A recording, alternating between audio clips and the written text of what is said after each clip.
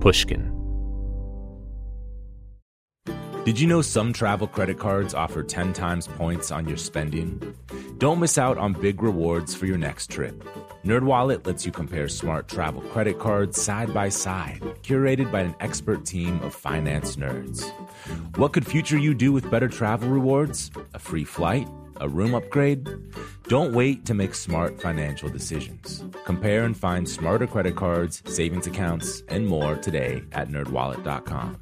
Reminder, credit is subject to lender approval and terms apply. NerdWallet, finance smarter.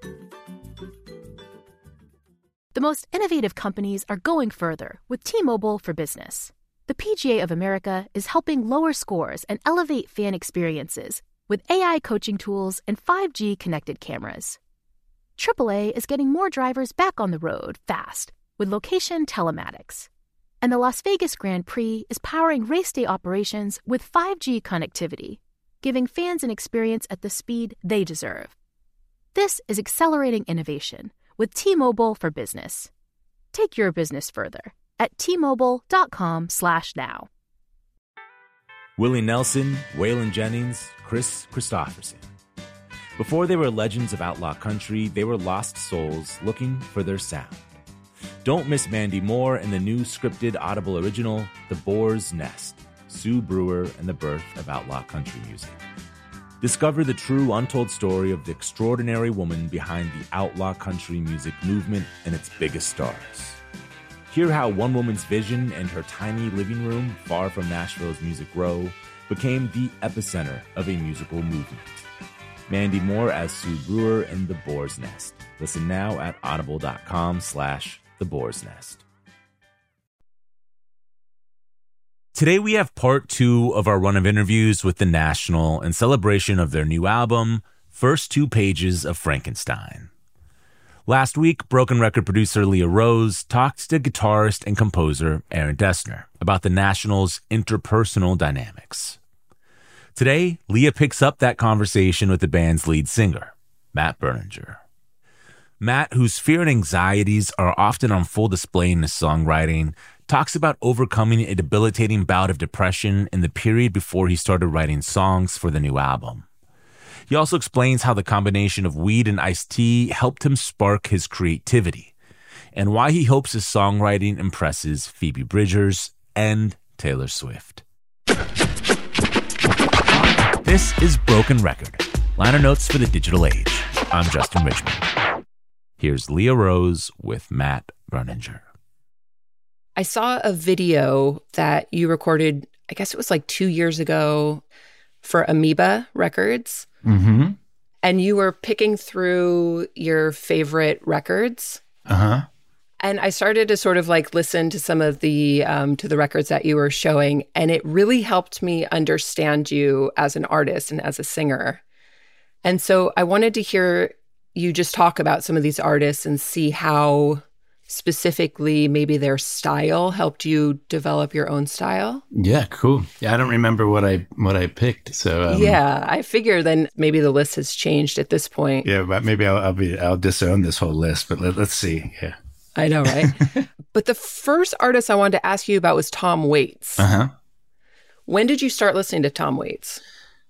I think freshman year of college. So that was 1990. I went to couple of years at Miami University of Cincinnati. So I was like, it was my first year of college. So this is the first time I lived alone. And that's when I remember hearing, I think it was a compilation I heard him on first. And I think it was the song Big Black Mariah. And I don't remember what compilation it was on. And I fell in love with that song. And I went out and wanted to check out some records.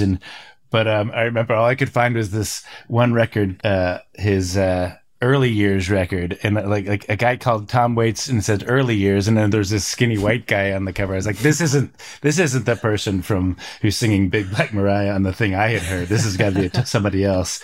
But I bought it anyway, and it was so. I think I first got into his early years, and then connected all the dots to like Bone Machine, and that was right before Bone Machine came out. I feel like that's when I can't remember exactly what all, but it was the fun journey, like hearing like semi, contemporary or whatever 90s Tom Waits, and then going back and then starting with his really early, like those real acoustic demos and piano demos and all that kind of stuff. Mm-hmm. So yeah, that was a big, long time all through college. It feels like, and then I would come back to him and in different records, I would go into deep dives in at different times, and Rain Dogs. Yeah, that was the one that you picked out for this amoeba. Okay, yeah. I mean, I also remember another case. This is how stupid I was with music, and I didn't really do very deep dives.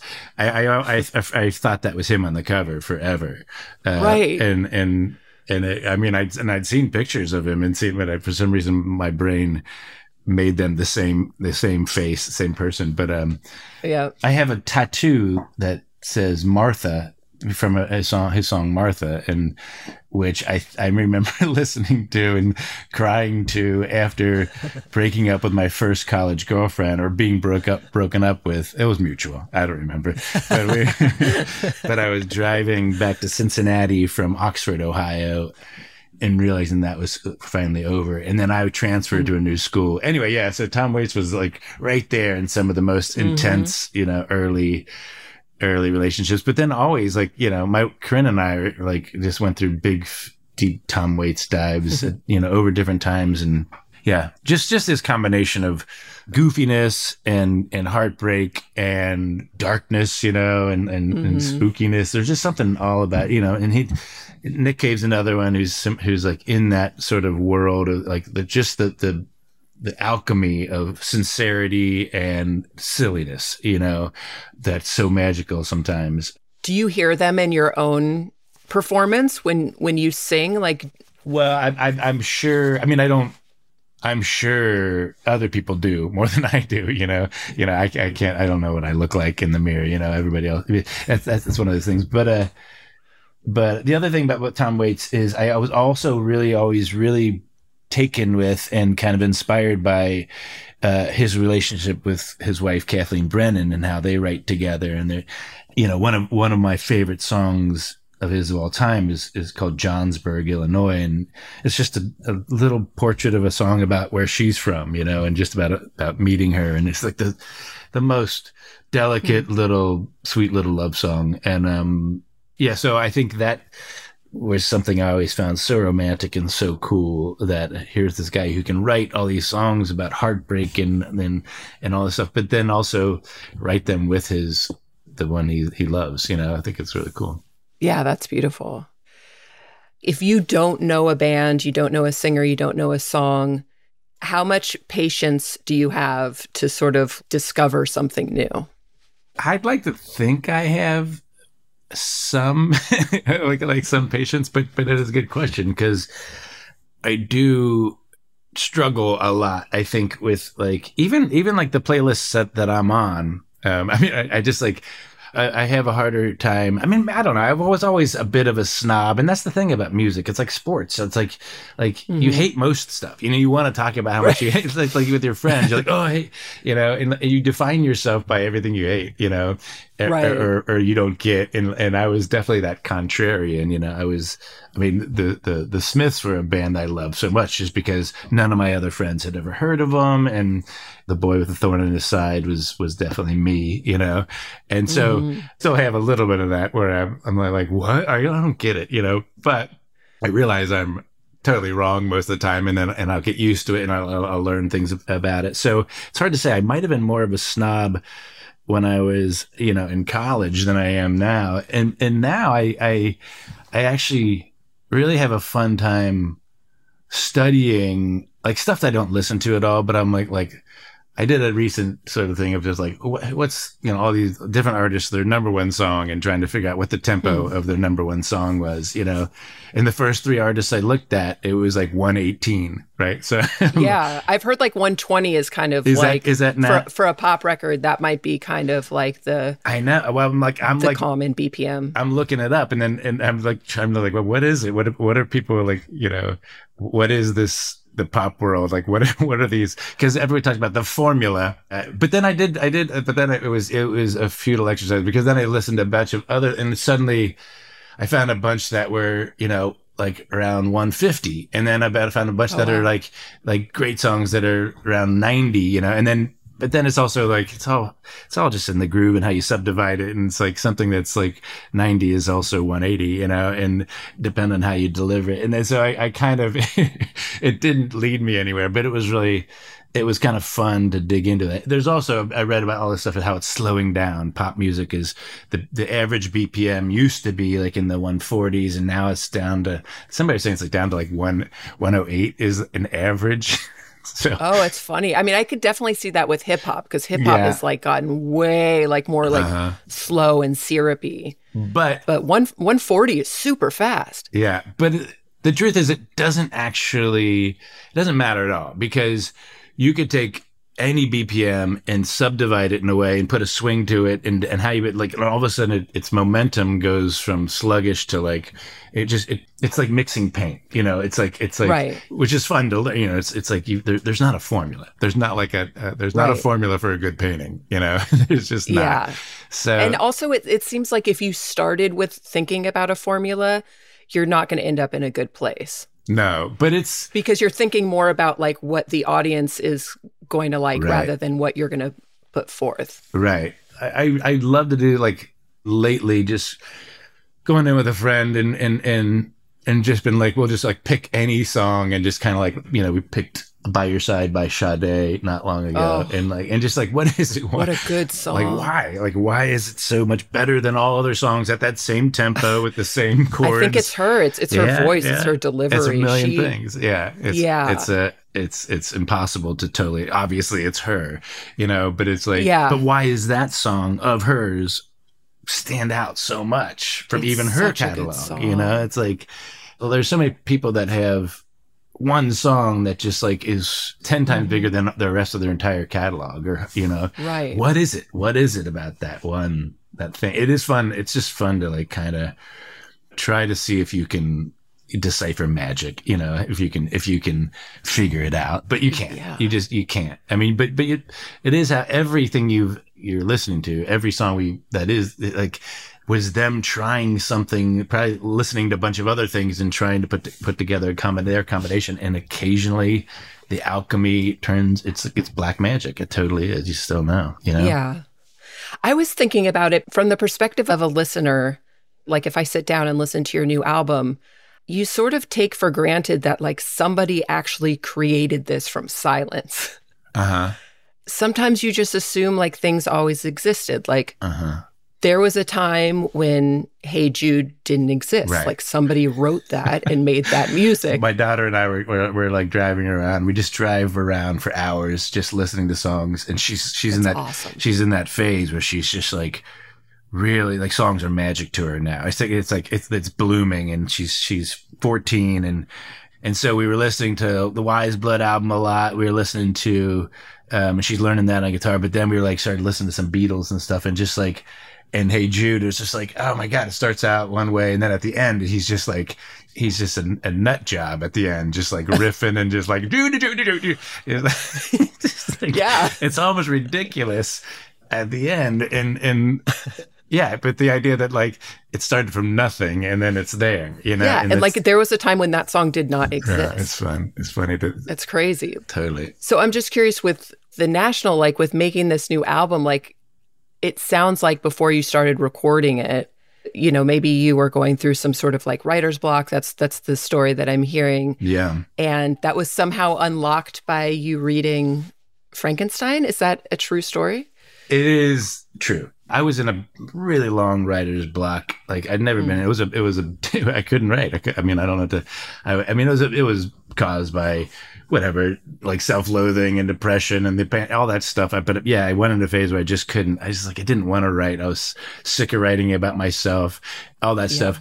And I won't say there was any one thing that unlocked it. It was mostly just kind of reconnecting with the band and just kind of pushing through it in time. And then, and it started slowly coming back. But when it started coming back, one song that I was just like, the music came, it was new music that had just been sent. And I was kind of like, okay, like I just wanted to fresh words in my head. So sometimes I'll just go and grab literally anything, a magazine and anything, and just like look at words, just skim it, and just like until a word or something, just like whatever. It's trying to just like shake the trees and see if an animal falls out, right? And so, yeah, Frankenstein was the book I just randomly picked, and the words like tranquilize an ocean, and this whole stuff about like the poles. It all starts out in the Arctic.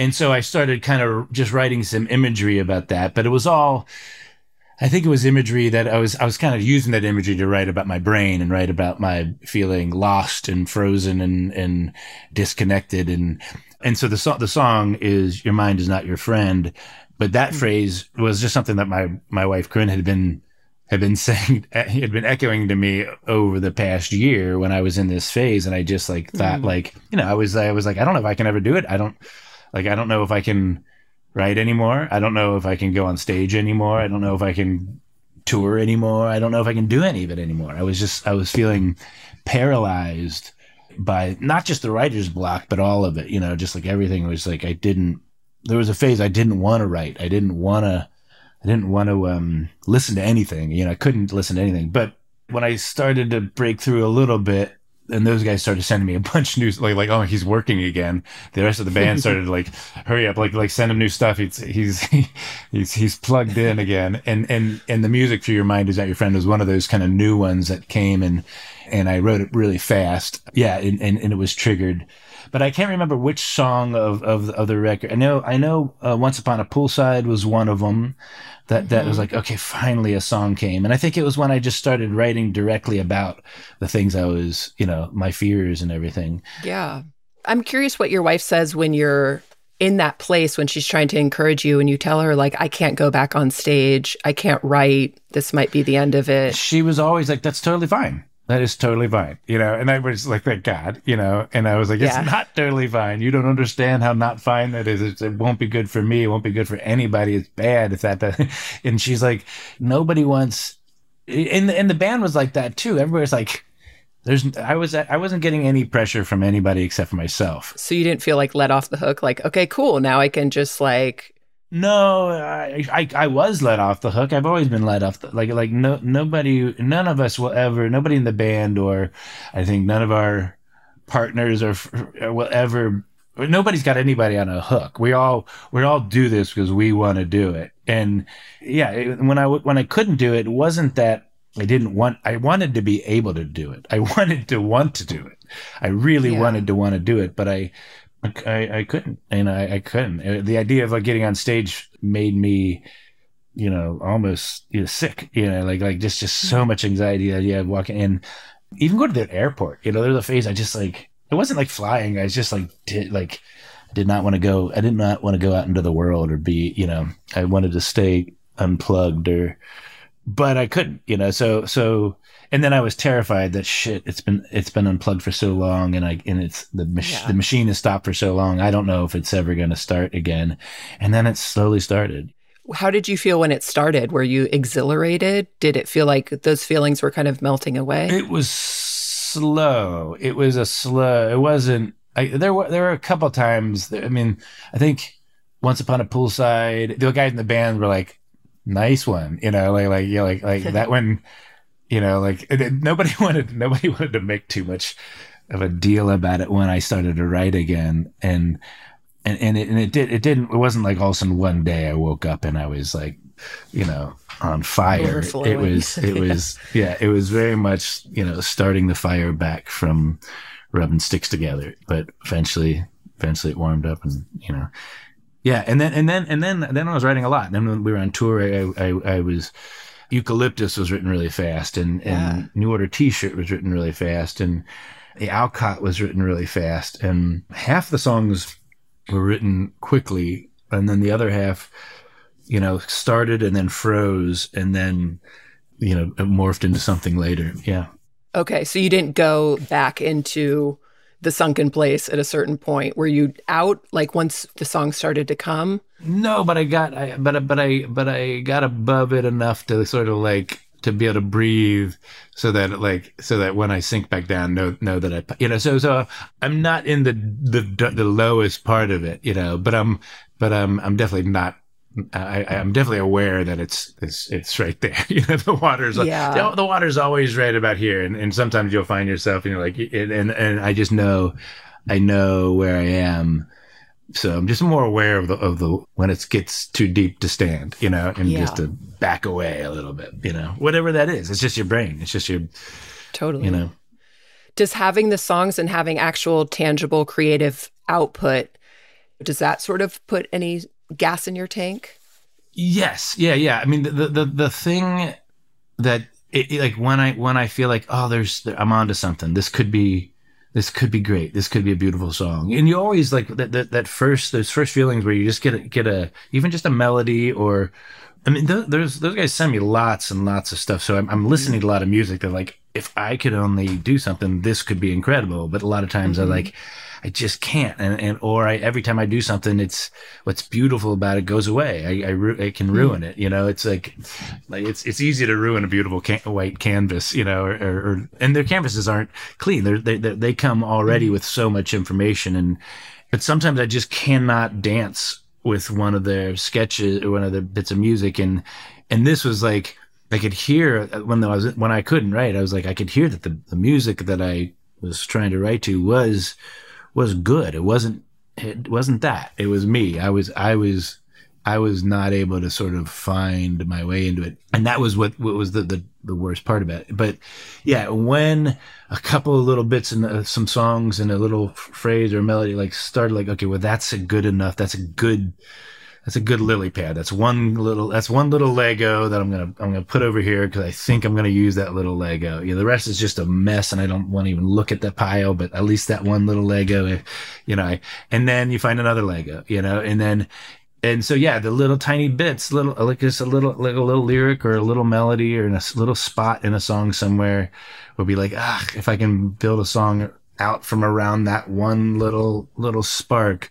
then it might end up being the best song ever written. That's the thing about songs. They're like these 3.5 minute things that you could start and you have the sense of like, this might be one, like this could be a beautiful song. This could be Imagine. This could be, Sabotage. This could be, Hey Ya, whatever, you know what I'm saying? Like when you start on something, like it could be one of the greatest songs ever written, and it could be Hey Jude, and it almost never is, but it could be. And that feeling is when a kid first learns the G chord for the first time, and they're like, holy shit, I can be Nirvana. I did once you get that first thread.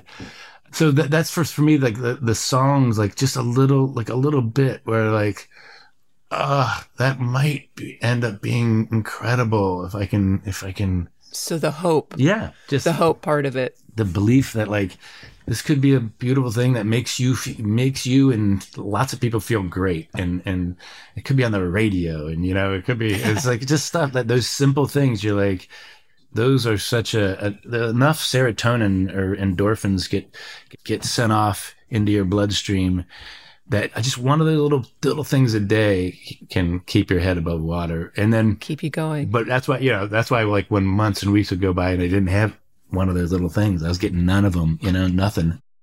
We're going to take a quick break, and then we'll be back with more from Leah Rose and Matt Berninger. Every week at Broken Record, we meet with legends of the industry to uncover the meaning behind the music, the strategy and history that separate the good from the truly great. That's what Mark Chaikin does, but for the U.S. stock market. Mark is a creative legend in his own right. He worked on Wall Street for 50 years, invented 3 new indices for the NASDAQ, and has predicted some of the biggest market shifts of the past decade, including the recent mania in AI stocks. Now Mark says we're seeing a similar shakeup in the financial markets.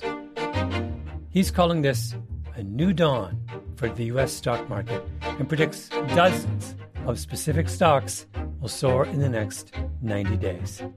You can watch Mark's presentation for free at marketmessage2024.com right now. Again, the link to watch is marketmessage2024.com. That's marketmessage2024.com. Snag a Job is where America goes to hire, with the deepest talent pool in hourly hiring. With access to over 6 million active hourly workers, Snag a Job is the all-in-one solution for hiring high-quality employees who can cover all your needs. On demand, temp to hire, part-time or full-time. You name the position. Warehouse worker, retail associate, grocery store clerk, fitness trainer, baker, stylist, bellhop, podcast producer. Yeah, Snag a Job's got a worker for that. With our easy-to-use platform, you're able to seamlessly post and fill available positions quickly with a dedicated customer support team to provide all the help you need along the way. Kind of nice knowing you have a talent pool like that in your own backyard, right? Snag a Job is the partner you need to keep your business running smoothly. So visit snagajob.com or text snag to 242424 to talk to an expert. Snagajob.com, where America goes to hire. Willie Nelson, Waylon Jennings, Chris Christopherson. How did the biggest names in outlaw country start a musical revolution? Through one woman's vision from one tiny living room. Don't miss Mandy Moore as Sue Brewer in the new scripted Audible original, The Boar's Nest, Sue Brewer and the Birth of Outlaw Country Music. Discover the true, untold story of the extraordinary woman behind the outlaw country music movement and its biggest stars. Brewer helped shape the sound and soul of country music as we know it today, despite never picking up an instrument herself. Lovingly dubbed The Boar's Nest, Sue's place was an intimate staging ground where a new breed of singer-songwriters, wounded souls, wayward upstarts, would spur each other on to tap into something bigger, realer. Starring Mandy Moore and featuring Eben Moss-Bacharach as Shel Silverstein and TJ Osborne as Johnny Cash, alongside a full ensemble cast. Audible invites you to enter The Boar's Nest and experience the rise of a musical revolution. One woman, one time, one place. The Boar's Nest, Sue Brewer and the Birth of Outlaw Country Music. Listen now at audible.com/The Boar's Nest. We're back with Matt Berninger and Leah Rose. Do you have any wellness practices or anything that you do that is supposed to be good for you, whether it's exercise or meditation or walks or...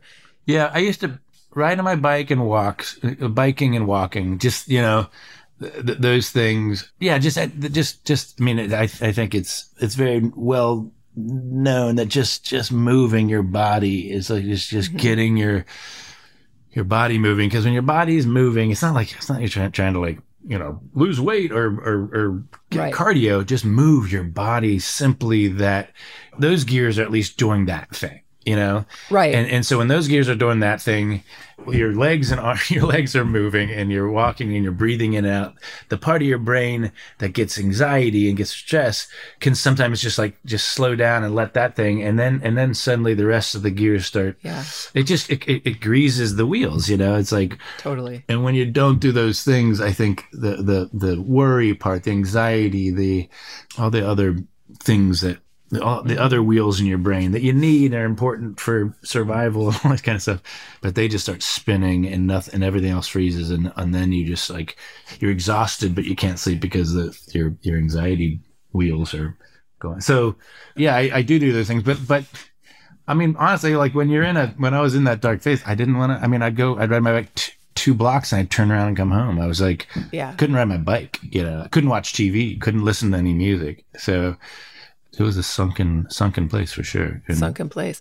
Has listening to music with your daughter influenced your writing at all, or the way that you're approaching music? Because it's almost like you get to hear music for the first time, through her ears.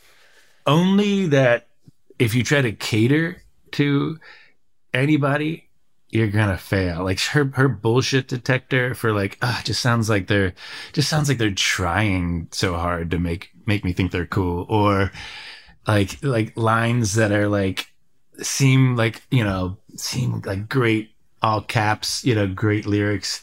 She's like, it's a little too much, It's oh gosh, kids are way more sophisticated than you think, and you can't well, I mean, it's hard to say. It's I don't want to like there's guilty pleasures, but still her favorite stuff is more complex, or just like the stuff that's like blurry and weird, and it's like why kids love certain scary children's books that are just like you can't quite figure them out. Like why do those resonate so much? It's always the stuff that's a little creepy, a little spooky, not setting it up, with an obvious, satisfying thing. Like something is a little off and a little hard to figure out. Like, what does that mean? That's the stuff that sticks with her. And so it's intriguing. Yeah, it's really inspiring. I was like, oh yeah, you can never phone it in and try to like market to a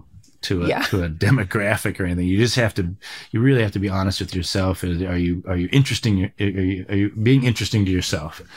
Because even 12-year-olds can tell when you're pandering. Do you play her music you're working on? Yeah, I do. What does she tend to tell you? She's always excited. She's always, she does really like it. And funny, it's like, I'll play her stuff because occasionally she'll like not like something, and she's definitely not being nice, because she sees, Corinne and I talk about it all the time. So she sees how not precious I am. And she sees how both of us, tear apart TV shows and tear apart movies, and like we're cruel to stuff. Just because that's what you do. It's sounds like my house. Yeah, it's like because when something's great, like it has to be celebrated, and like and the mystery of why something is great, you have to dig into it. It really is easier to talk shit about something than describe how incredible something is. Yeah, mostly when I'm writing, I'm just trying to avoid being terrible. Like you try to write something and it's terrible. It's like you try to sing a melody. It's like, it's terrible. It's like, wait, maybe something there. And then you find, and so it's always, for me, it's always, I step into the ugly, I just step out and it's always ugly, or it's very rarely a lyric or even a melody ever quite, it takes a lot of stepping in this way, that way, this way, and adjustment and listening over and over and throwing it away. Like when I write, I'll put in a sketch from those guys, and it's usually pretty simple. Sometimes it's just one part, it's like, three or four chords like repeated.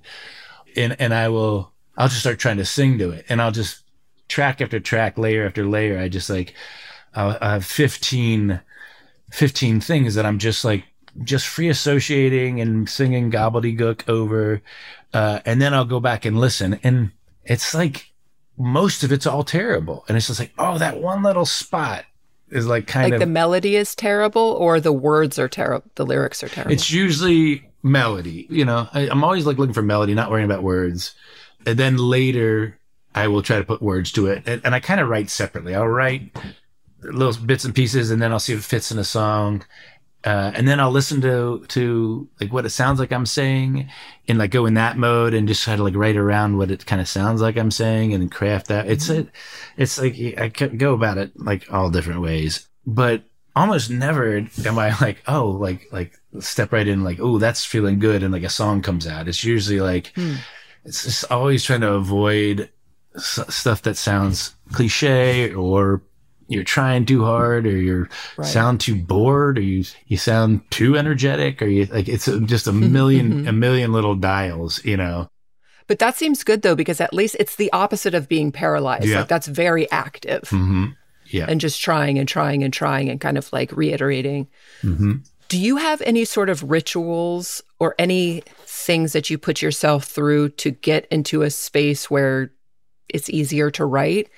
We had Rivers Cuomo on the show, and he talked about how he tried sort of like a deprivation technique where he would lock himself in a bathroom for like 2 days and like not eat, just to try and like bring about creativity that way. And that's obviously extreme. Mm-hmm. But is there anything that you do, like, even if it's like drink a little something, smoke something, and then you're in this space? Yeah. I don't try to force it. When I was in that long phase where nothing has happened, I realized that like, oh God, if you can't just sit around, it's weird. It's like I couldn't turn it on, and I kept trying, and I guess if I hadn't keep trying to turn it on, it may have never come on. And so you do have to I did have to force it, I guess, eventually. I had to go to the studio. I had to go in the booth, and the microphone was on. I had to try put something down on record, and it wasn't until then it really started happening. So I did, like, just getting in there and doing it is really the only thing sometimes when it's not happening at all that you can do. I don't know, just get in front of a microphone. But I will say, I kind of just have to get into a comfortable place with it. And I will, most of the time I'm writing like on a couch or in bed with headphones on and like just listen to stuff and just trying to zone out. Yeah. And sometimes I'll smoke some weed. Sometimes I'll drink a little bit of wine sometimes like that. But I like it in the mode where, iced tea and weed works really great, and kind of in the middle of the day, in those weird moments, those kind of like light up or downer. Yeah. Just a light, I try to I don't write well when I'm like loaded. I mean, sometimes. Have you ever recorded or written or recorded something when you're just like loaded and you probably think it sounds really, really good, or maybe it's really deep? Like, what is that experience like? Oh my God, I don't know. That's a good question. It's hard to, I used to, my favorite thing in the world to do was get a 6-pack and a pack of cigarettes and listen to records. And I have a notebook and just filling notebooks and just writing and listening and it was just like, it was great. Just what can I say? It was so much fun. But I don't do it like that anymore, just because it's like I feel like shit if I drink or smoke that much stuff, And so yeah, it's a healthier thing, and I do. It's good to ride bike, and I'll smoke some weed and ride my bike and get in the mode. And if I get in the mode, I'll be pulling over every 2 minutes to to text myself a little thing, a little lyric or a little line. So that's kind of how it works. I like to get into kind of meditative rhythmic zone. I won't sit there and try to craft architect a song. I'll get a little bit I like, and then I'll sing it over and over and over again, and on a loop, and just kind of just practicing the rhythm of a practicing a swing. You just kind of keep doing it until you get the kind of rhythm right and the tone of it right. And I'll do that.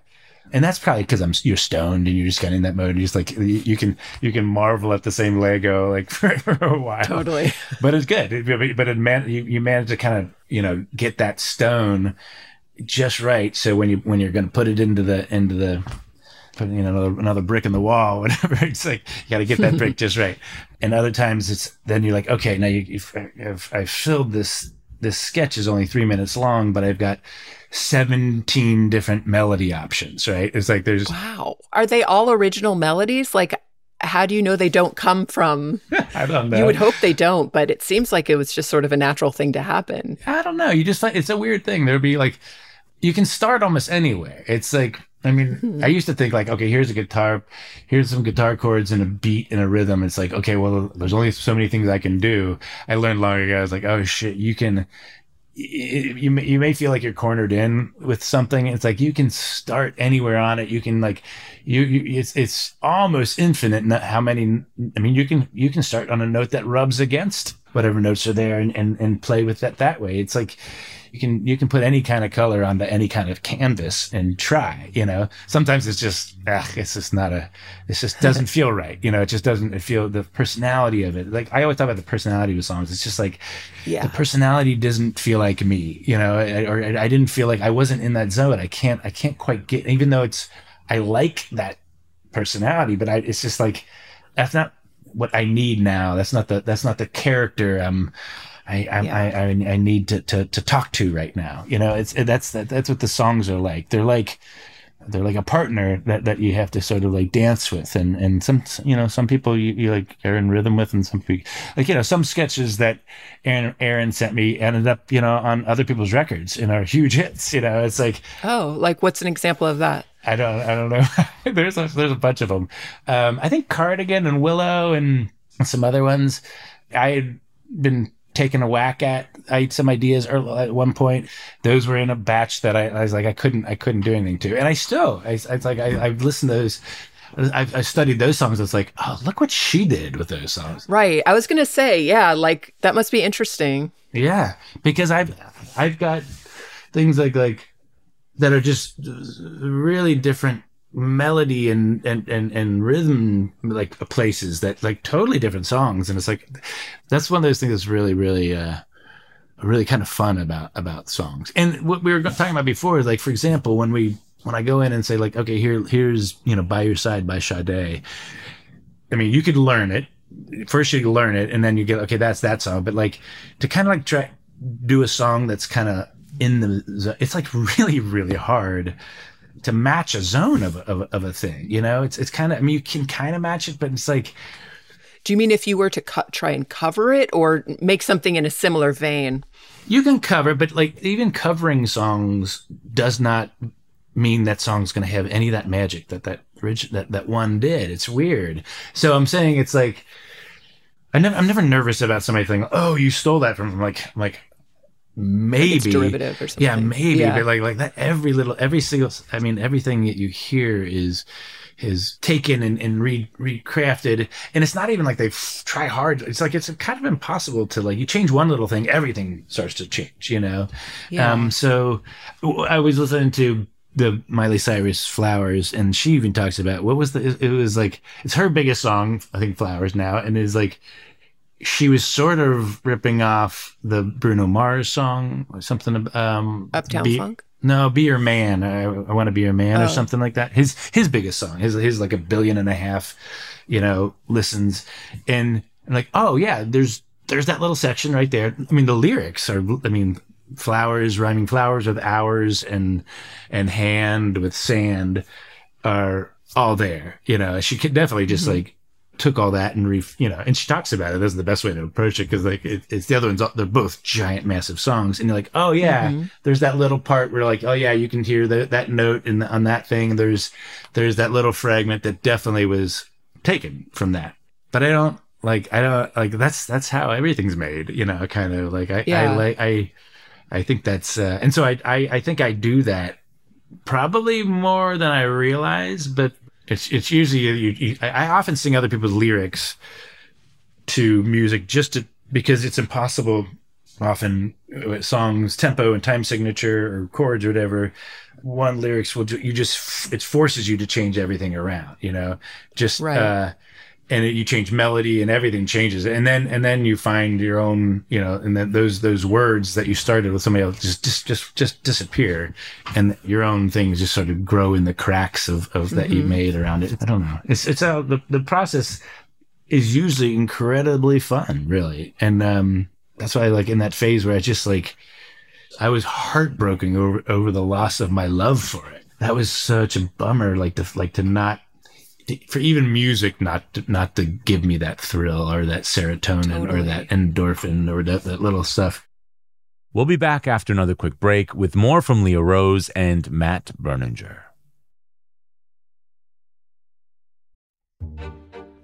Every week at Broken Record, we meet with legends of the industry to uncover the meaning behind the music, the strategy and history that separate the good from the truly great. That's what Mark Chaikin does, but for the U.S. stock market. Mark is a creative legend in his own right.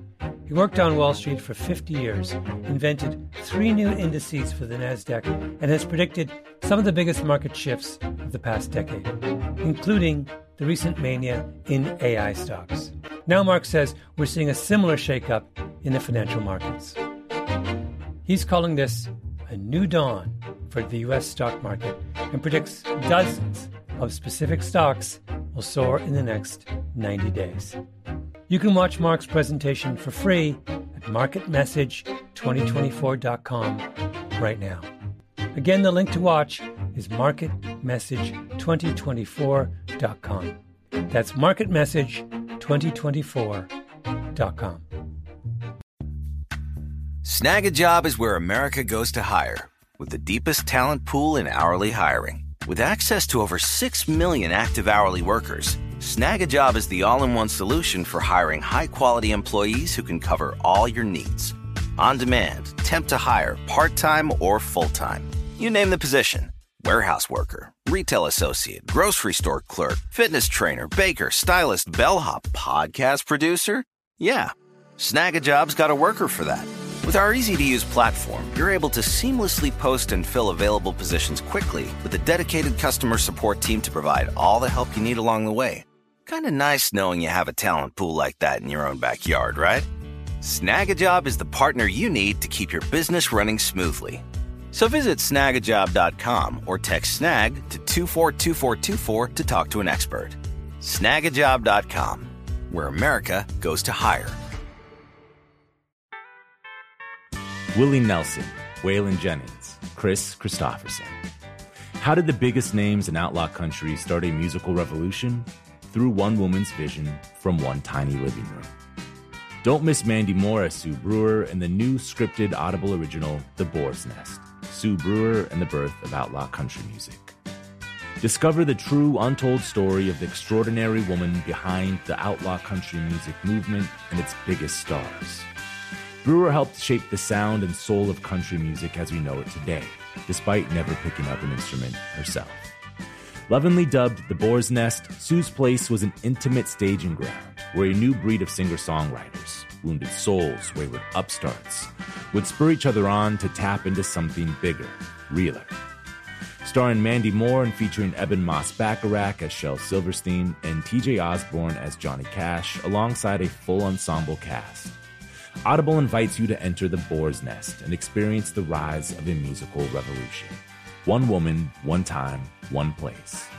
The Boar's Nest, Sue Brewer and the Birth of Outlaw Country Music. Listen now at audible.com/The Boar's Nest. We're back with the rest of Leah Rose's conversation with the National's Matt Berninger. Is it true that there's sort of like an unwritten rule in the band that people don't directly ask you about the meaning behind your lyrics? I didn't know. They don't. They almost never do. I don't think they ever do. Does anyone ask you in your, like... Fans do, and journalists do, and there's no rule. But no, the guys usually don't. Yeah, they don't. I'd have to think about when any of those guys ever asked me. Do you care what they think about your lyrics? Yeah. Totally, of course. Yeah, I'm always trying to impress them. Yeah, when you're writing, is there somebody in your mind who you're trying to impress or you're writing for? Yeah, those guys in Corinne, and my daughter, and the peers, Yeah, I wanna impress all the Walkmen. I want to impress Phoebe Bridgers. I want to, I want Taylor Swift to be as impressed by me as I am by her, and so, yeah, I want to be loved. I want to be, I want to be adored, and I want to be, but that's what's such a funny thing. It's like, if you try to write with that purpose, you're going to sound desperate, So to be truly adored, and to be for your favorite artist to actually really like what you're doing, you have to do weird shit that is maybe uncomfortable and scary, and maybe isn't gonna work. That's what's gonna impress the Walkman. That's what's gonna impress my wife, and that's what the band wants. Like, our band doesn't necessarily want a hit if it's not real, if it doesn't feel like kind of real to us. I was wondering with Corinne, like, when she hears things that you've written, if you're writing about an old love or loving someone, missing somebody, is she ever like, who are you talking about? No. When we first started dating, I was in the middle of writing all these songs, a bunch of songs, that she kind of like right away was kind of like so into all of it, like the writing of songs. So it's always been that way. And I've also been mostly writing about her, it's like, or the band, or, but then they're like sometimes songs are not autobiographical, obviously, but they're sort of exercises in looking into a window or looking over the edge of something. And like Eucalyptus or whatever is obviously a song about splitting up things and I think it's a kind of a funny song about like, you know, like all the things, like how do you split up your water subscription, you know? But so you're writing about breaking up as a way of sort of like of confronting your fears, you know. It's like, and like Once Upon a Poolside, and like a lot of this record is really like the fear of maybe the band being over, and it's very romantic. Generally, there'll be bits and pieces of the songs that like, and it's usually much later, like after the record's out and after it's all finished, we're like, yeah, I listen to it again, and you know what, you know, like it'll be way later, but in the middle of the creative process, if it's good, if it's like, oh, that's great, like that's all we ever talk about. Sometimes much later, once the art is finished, we'll be like, maybe we should talk about that a little bit, you know. Let's Yeah, I was wondering, yeah, is there ever an instance where you write a lyric and it's the beginning of something that might almost be subconscious, but then it ultimately comes true later? I mean, what you made me think of is maybe not what you're asking, but I do worry, and I did feel that maybe all of this writing of all these, making these big, you know, these beautiful things out of uncomfortable feelings that I've been doing for 20 years. And, you know, this is our 9th record or whatever. And plus all the other, like, so, I mean, so like writing hundreds of songs about some of this stuff, I was like, am I manifesting this character? Did I create this sad sack, you know, because I write about it so much. Do you think you did? Like, where did you land with that question? It's in between. It's like, yes, but I also write all these songs because like I am that way and have that way. Yeah. And that's how I survive. That's how I feel better about life, is because I make a little something kind of semi-enjoyable and kind of fun and beautiful and moving out of this ugly feeling, you know. That's what all great love songs are, you know. It's like sad, ugly, uncomfortable feelings to melody, you know. and that's all the best love songs are kind of crushing, and so I do think I'm a much healthier person having written all this stuff than have not, you know. I do know that like other people, like listening to, like we talked about, like the artists that we've been talking about, including, like, for example, go back to Tom Waits. I know that Tom Waits made me mentally healthier, you know, made me a happier person, made me like myself more. And so did Nick Cave. So all my favorite artists, you know, make me like myself a little bit more, because they're great about writing about what they hate about themselves, and I can identify with that. And I was like, if that person hates themselves, like can say that terrible thing about themselves and make it so beautiful, then I'm like, oh, maybe I can make something out of all the things I hate about myself. So yeah, but then at a certain time, you know, the point of like all these years, especially getting on stage and performing it and doing it, you know, and then having like a fan base, which is like incredible. Like I have fans, but I have fans of songs I wrote, you know. It's like it's sometimes you take for granted how like most people don't have fans of songs that they wrote, you know. It's like an incredible thing. Strangers that you've never met like these songs that you wrote, these things you wrote about your own feelings, you know. Like, that's so lucky, you know. And then when people like say how much they get out of it, and you see people having these moments, and people write to you and tell you like this, you know, and I get a lot of letters that people say like this stuff actually helped me through a really rough time.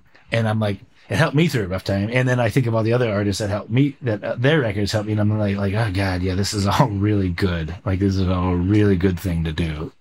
Yeah, you're like in service to other people. A little bit, but mostly myself, you know, mostly like I'm doing it for my own mental health mostly, but it is working for other people too. It's helping other people too, for sure. And that's really good.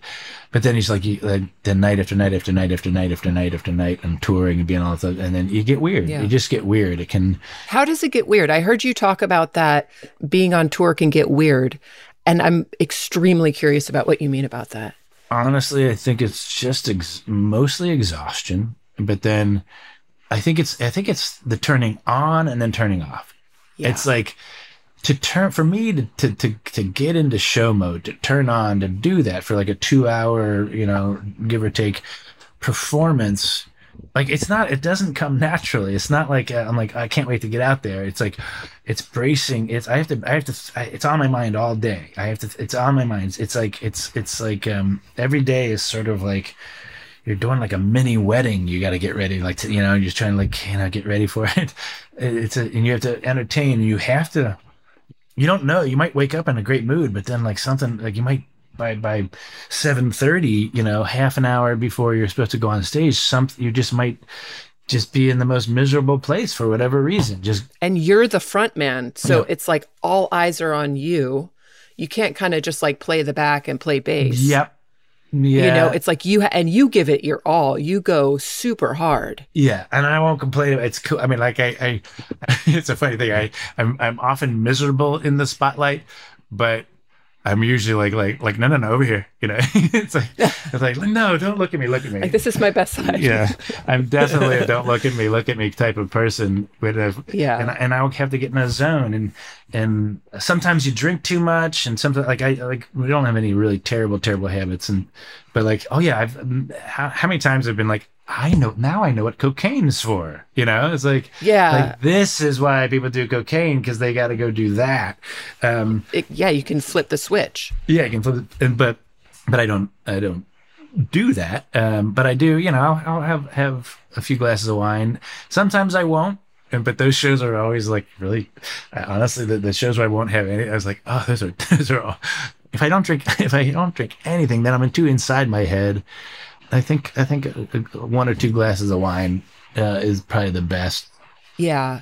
When I was talking to Aaron, he said something at some point about, he's like, yeah, sometimes I think like, I can't believe I'm 46 and I'm still in a band. It's so embarrassing. Yeah. Do you have any similar feelings like that? Yeah. No, we always do. I mean, like we always listen, we play songs, we're like, does this sound like we're all trying to like wear skinny jeans? It's like, and even though many of us still wear skinny jeans, but there is that the whole pandering thing is like, we just can't do it. Like, we cannot. Like, I can only write a certain way. And I mean, to answer your question is like, yeah, we're often like feeling like we don't want to seem like we're faking it, or being on stage singing a song that you don't really kind of believe or doesn't feel good. So I think if we started making songs that we felt were like, we're kind of just putting out records to service something, a fan base or whatever. Right. Like, it definitely wouldn't be enough. So obviously we're always asking us, like, are these songs worth putting out? Is it? I know that like it's time for another record, or it's time for another tour, according to the healthy economy of a functioning band and all that kind of stuff, But that has never been the thing that's ever gotten us anywhere in terms of motivating us to make songs. And it's just the songs. It's like, if a song, we like it and we're like, I like that's a good song. It's a beautiful song. That's why we're still a band. Like, that's enough to. Yeah. I won't be able to be the kind of performer like Mick Jagger is, Because, I mean, and I think he's genuine, through and through. He is but I think my showman thing is like, I think has to age and evolve with me. Meaning, I used to lose my mind. I used to smash stuff. I used to if I would throw full bottles of wine 30 feet in the air, in above me, and in controlled ways where I would let it smash to pieces, right around me, wow. and going out into the crowd and you go deep, out into the crowd. Yeah. I do love that. I might still do that, but if I feel like I'm doing that because if it's part of the show, I want to kill myself, it's like, or because it's expected, or it's your shtick or something. Yeah. And all that stuff kind of becomes a shtick. And I think some of the self-disgust was I was disgusted with my own shtick, writing about myself, or the idea of doing that show and going out into the crowd when I was like, that is not the person I am right now. I can't go sing these songs and go into a crowd and entertain people. I can barely I can't watch TV. You know, I can barely. Right. I'm nonverbal. I can't be an entertainer. You know, so like some shows, I have to sort of just embrace wherever I am. You know, and so that's not always a great show. I don't know, maybe it is. I like watching uncomfortable performers do nothing, you know? I find that riveting. But, yeah, so there is a little bit of that, of like, if it feels like we're going through the motions and trying to, you know, put on the show, if it feels like, you know, Phantom of the Opera, you know, after a while, it's a bummer. I know that female artists have to deal with this a lot, but when you've gone out into the crowd like that, has anything sketchy ever happened to you? Like, yeah, it gets weird, and like it gets weird out there. That's why I'm like, I don't know if I like doing this anymore. It's almost all love, and people just like that's the other thing. It's like it's people just crush together and sing, and you're singing their hearts out, and it's people having an incredible moment, and I am too. But then sometimes. But it gets scary, you know. It gets scary when just like that many bodies and the crush of people. So that, and then obviously there's a lot of people that just want to hang on you and just like want to spend spend the whole time with you. And like I was like, you know what, this is I'm doing this kind of for me and for like lots of people. It's not just for you to hang on me and like, you know, follow me. I don't like when people like follow me the whole time and try to like, you know, and people often try to pick me up because. And I never let that. I don't. Crowd surfing is not. I hate it. It's because they can drop you. You can just fall into a hole. It's not that. It's just always. It just looks so stupid to me. It's just, when you're up there trying to sing and you're being carried. I mean, I know. I mean, I've done it a bunch of times. It is like it's a bucket list. You got to do it. You know. You feel like such an idiot. I don't know. I mean, certain bands. If I were Blink-182 or whatever, yeah, hell yeah. But not. I can't. It just doesn't feel right. But anyway, so like all that kind of stuff is like, you just have to constantly try to stay yourself, and that changes. That's the thing; it changes. If you're trying to stay true to who you were when you were, you know, 30 or 25 or 19 or whatever, you're kind of gonna look kind of silly, you know. Then again, will I even know? You know, that I look silly? I know, right? Probably not. I mean, well, your daughter will tell you. I'm praying she does. So far she's been pretty kind. She's like, I mean, she has seen some videos that we've attempted to make some videos, and she's like, She's like, really? Yeah, the thing like that. She's like, you look like you're trying to be all that, you know. It's like, yeah. And I'm like, she's like, it ruins this. It's a fair criticism. Yeah, and it ruins. She's like, it kind of ruins the song for me. I was like, you got to kill that video, you know. Hey. I know, that's good. Thank God for her. How do you feel about the Sad Dad music label? How does that sit with you? I don't care. I mean, it's appropriate. I cannot. I mean, yeah. It definitely like it's. I totally understand it, and I think I embrace it. Yeah. It feels fine. I mean, it's not how I would define myself, you know, entirely, but yeah, that's a little part of me. That's a little part of everybody, I think, or something. I think the funny thing is like my daughter, I think, like loves the Sad Dads. Like we sell hoodies that say Sad Dads on it. And it's like her, you know, she's into it. She loves like it's cool, you know. And for some reason, I think it's cool to be a sad dad. But I also I can see why other artists that get the sad, and mostly it's young women, get the sort of you know the sad label, and how that can be infuriating. And so, but for me, I'm like, I've earned it. Yeah, right. I cannot say that does not fit. Well, I read that Pitchfork wrote, the National aren't dad rock as much as they're men's magazine rock. Oh, that's kind of more sleek. No, that one's hurtful. That's hurtful? I feel like that's sleek. That's like GQ rock. I think of like Maxim when you say men's magazines. I think of like Details and I don't think you're in GQ. Is it? I guess, yeah, GQ Rock. I don't think we're GQ Rock either. That'd be cool. I wish we were GQ Rock. I am doing an interview with GQ, I think, soon. So, have you done many interviews yet for this album? No, not that many. I'm doing a lot less. than usual. A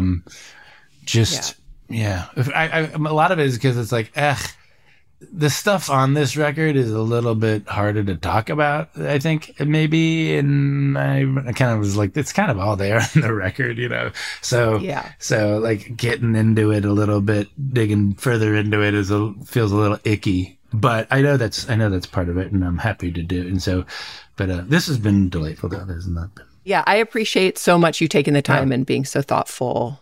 And best wishes with the album. It's awesome. Thank you. And sounds like you have another album already ready. Maybe. We always say that, but not unless it's got to be great. But so if it's not, it might take some time. But thanks for doing this. This seems cool. Thanks to Matt Berninger for breaking down his songwriting process with Leah. You can hear all of our favorite national songs on a playlist at brokenrecordpodcast.com. You can follow us on Twitter at Broken Record. Broken Record is produced with help from Leah Rose, Jason Gambrell, Ben Tolliday, and Eric Sandler. Our editor is Sophie Crane. Broken Record is a production of Pushkin Industries. And if you like the show, please remember to share, rate, and review us on your podcast app. Our theme music's by Kenny Beats. I'm Justin Richmond. Consider subscribing to Pushkin Plus. Pushkin Plus is a podcast subscription that offers bonus content and uninterrupted ad-free listening for $4.99 a month. Look for Pushkin Plus on Apple Podcast subscriptions. And if you like the show, please remember to share, rate, and review us on your podcast app. Our theme music's by Kenny Beats. I'm Justin Richmond.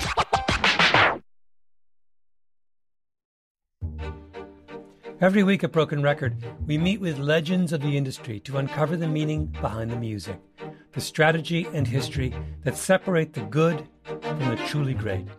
That's what Mark Chaikin does, but for the U.S. stock market. Mark is a creative legend in his own right. He worked on Wall Street for 50 years, invented 3 new indices for the NASDAQ, and has predicted some of the biggest market shifts of the past decade, including the recent mania in AI stocks. Now Mark says we're seeing a similar shakeup in the financial markets. He's calling this a new dawn for the U.S. stock market and predicts dozens of specific stocks will soar in the next 90 days. You can watch Mark's presentation for free at marketmessage2024.com right now. Again, the link to watch is marketmessage2024.com. That's marketmessage2024.com.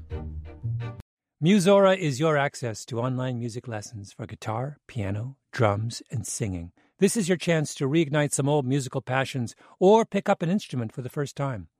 Connect with more than 100 of the world's best teachers and musicians. You'll get 7 days totally free to try it out, and then it's just $30 a month, less than a single private lesson.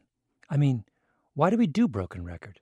Not just because we love hearing from great musicians. We do it because we think that there is something beautiful about the appreciation of music. Don't you think we need more of that in our lives these days? That's the mission of Musora, to inspire, educate, and connect musicians. Enjoy unlimited personal support, weekly live streams, student lesson plans. It's like having a personal music teacher, only much, much better. Just go to Musora.com, Musora.com, to start a new musical journey today. Hey, it's Justin Richmond. I want to talk to you about another podcast called Comedy Bang Bang. If you haven't heard of Comedy Bang Bang, it's one of the longest-running comedy podcasts out there and has truly revolutionized the medium. Every episode, host Scott Aukerman interviews a famous guest like Andy Samberg and John Hamm. But unlike every normal interview show, Scott and the guest are joined by a group of unhinged fictional characters played by the best comedic improvisers around. People like Nick Kroll, Lauren Lapkus, Paul F. Tompkins, and Ben Schwartz.